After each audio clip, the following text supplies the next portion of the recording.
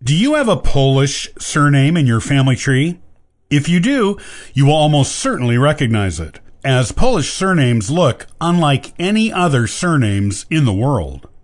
Knowing their meaning can tell you much about your medieval Polish ancestors. Join me today on the Ancestral Findings Podcast, and I'll talk about Polish surnames.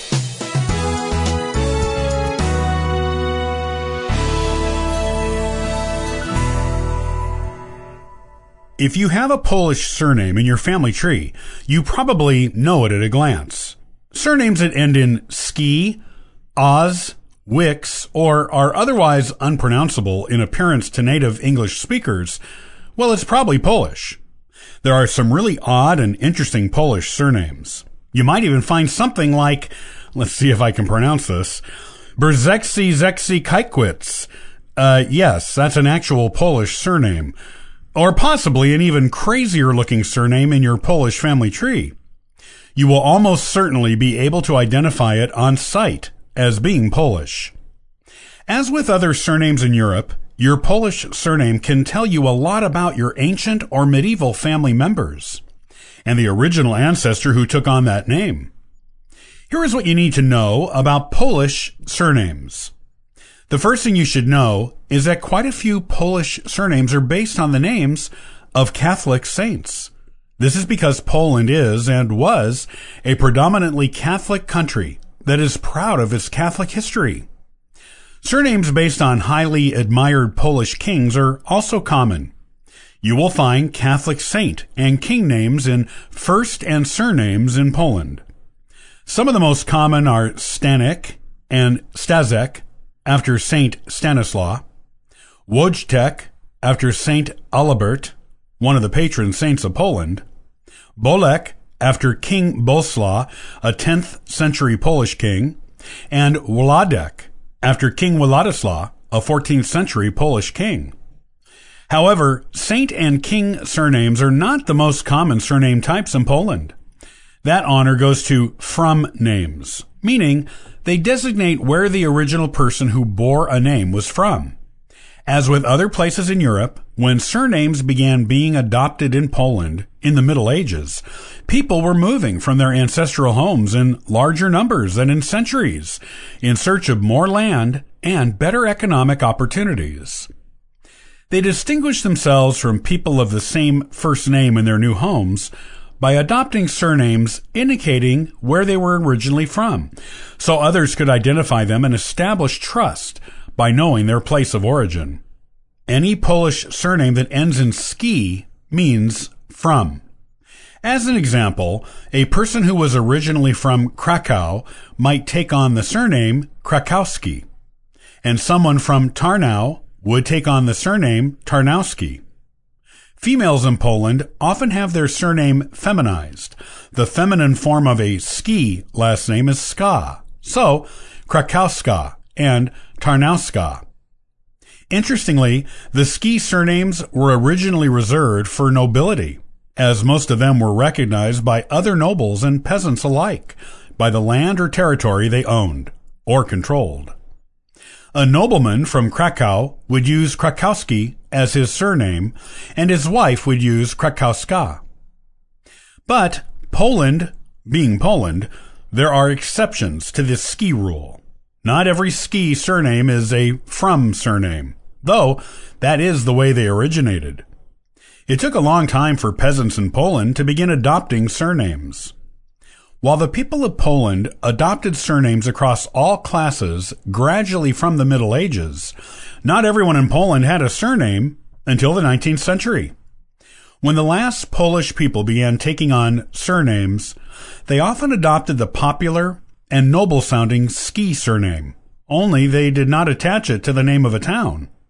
Instead, they added it to their father's first name or to their occupation. This is why Kowalski is one of the most common surnames in Poland today. But there is no town called Kowal there. In Polish, Kowal means smith, which was, like most other European countries, a very common occupation up until the 19th century.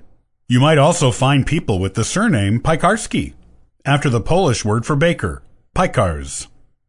Technically, these surnames translate to of the smith and of the baker, because ski means from or of a place or thing. People in Poland also took their surnames from personality traits or unique features of their physical appearances, or had these surnames bestowed on them by others. Lisowski is an example of this, as Lis means fox. Lisowski, as such, means of the fox, and denotes a person who was sly or crafty, or possibly wise or good at business. If your Polish surname ending in ski denotes a place in Poland, you probably have noble Polish ancestry. If it refers to an occupation or character trait, you may not have a noble Polish line, but you now know a lot more about your ancient Polish ancestor who originally took on the surname. Just as with other places in the world, Poland also has patronymic surnames, surnames based on the name of the bearer's father.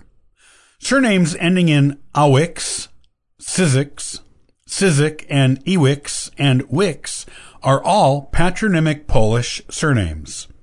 Each one translates to son of. While these names usually begin with someone's first name, such as Adamczyk, which means son of Adam, they can also denote the child of someone of a certain profession, such as Kowalowicz, which means son of the smith. Just look at the first part of the surname.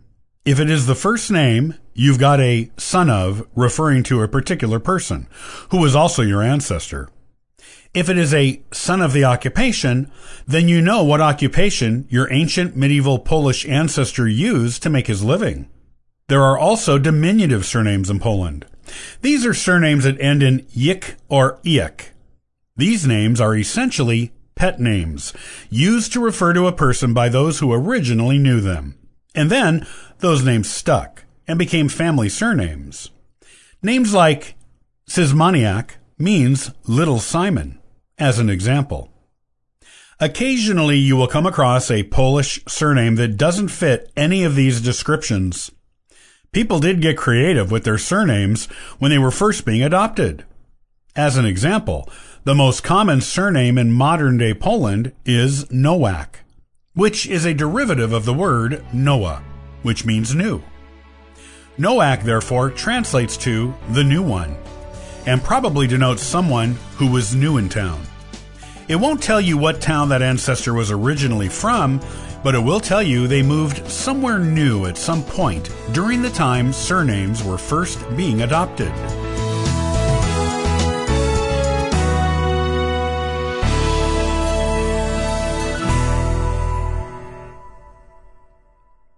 This fascinating person was an African American formerly enslaved by the Van Loo family in Virginia, who went on to be freed and to work closely with the abolitionist daughter of that family as a spy for the Union in the Civil War. Join me the next time to learn more about this extraordinary story. Thanks for joining me today. I'll see you next time on the Ancestral Findings podcast. And for further info, you can visit us at ancestralfindings.com.